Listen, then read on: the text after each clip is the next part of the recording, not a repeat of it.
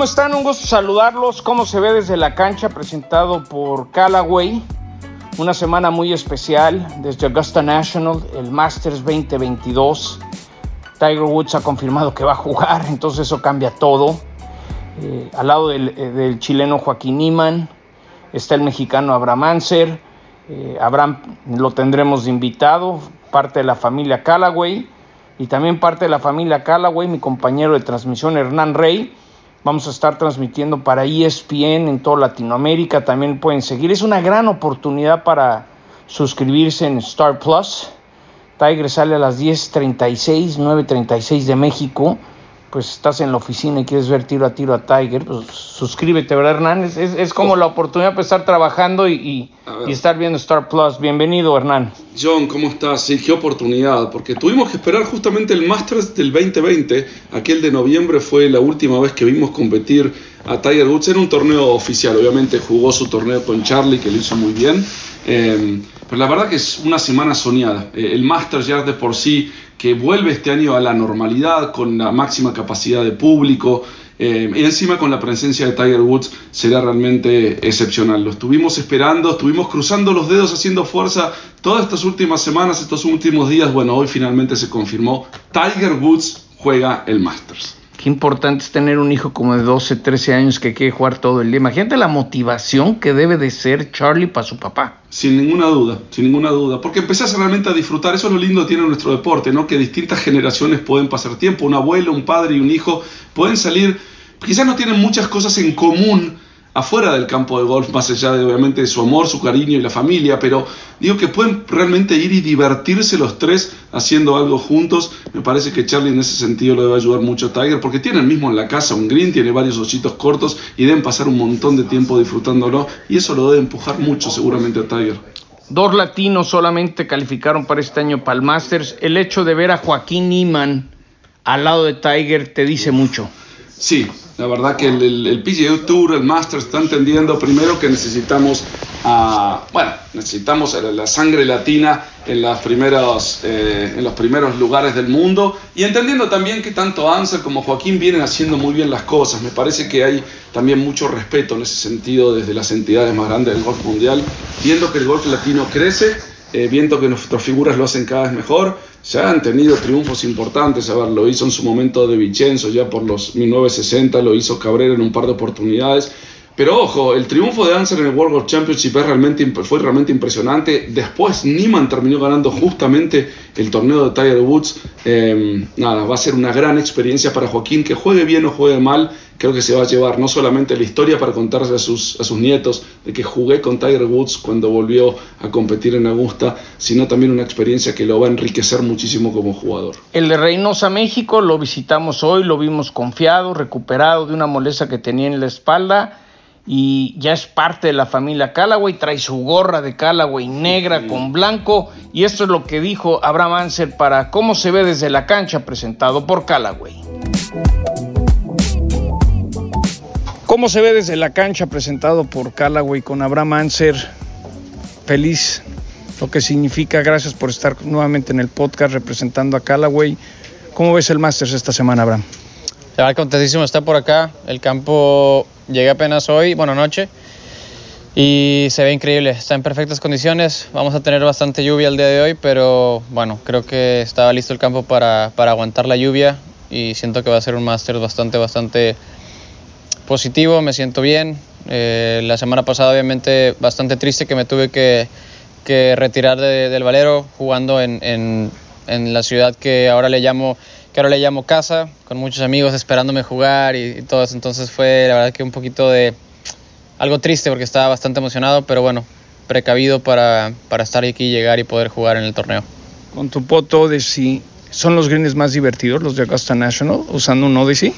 Completamente. Es un campo que me encanta, pero los greens tienes que ser demasiado preciso, y a mí me gusta mucho potear en greens rápidos, y no necesariamente están súper rápidos, pero cuando estás arriba del hoyo, un poquito de bajada, es difícil, y tienes que tener un toque, la verdad que perfecto. Y sí, con Odyssey ahí la verdad que me ha hallado muy bien.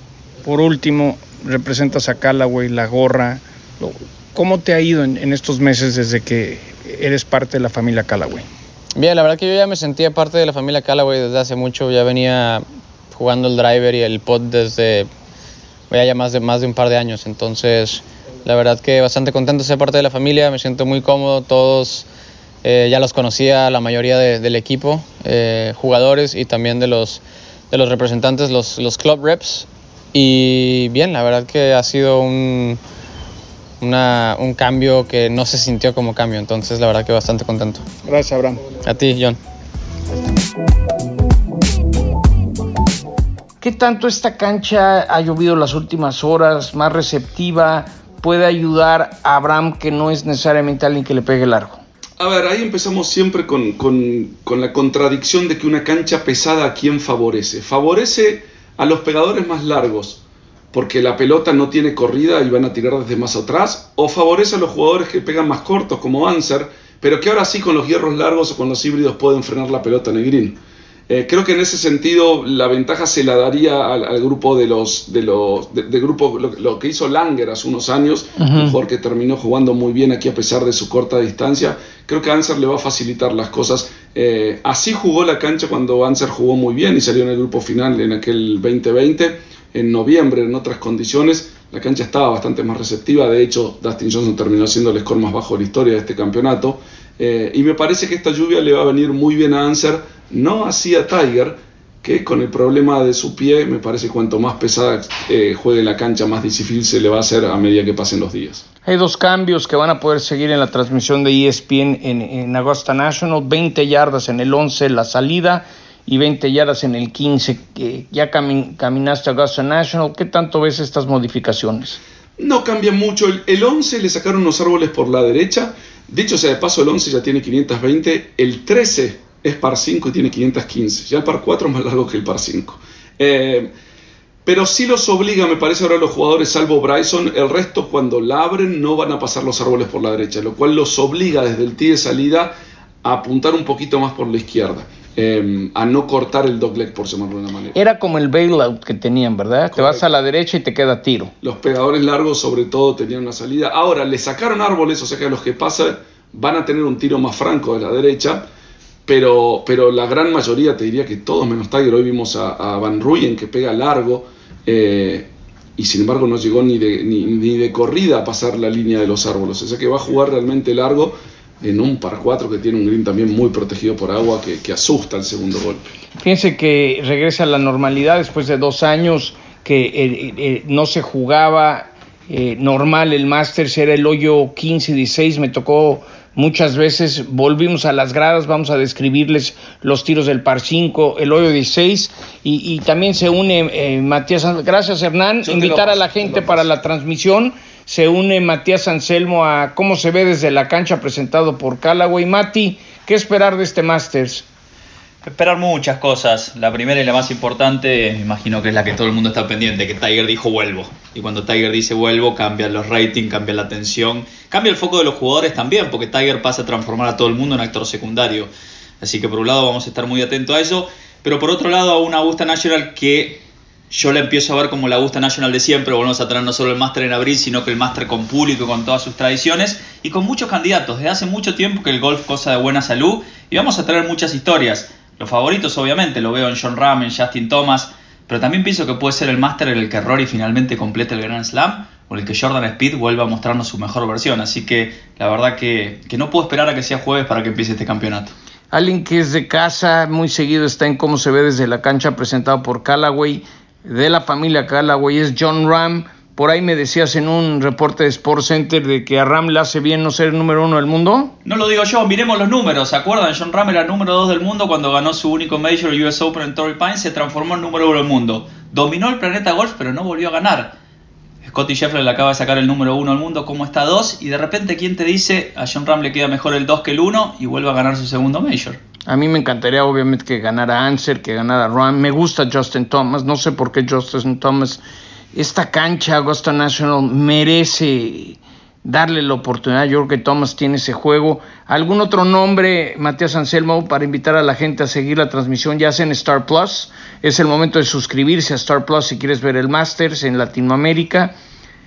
Es el momento de ilusionarse también. Déjame hablar de los dos latinos porque, a ver, Ancer, yo sé que vos sos muy buen amigo, pero no me vas a dejar mentir. El 2020 le pasó muy cerca, 3 vueltas en los 60, se prendió el campeonato. Un mal domingo, pero a veces en Augusta National, sobre todo en el Masters, hay que vivir la experiencia para después poder enfrentarla. Y me parece que Ancer en el 2020 agarró esa experiencia y quien te dice ahora tiene las herramientas para salir a penal.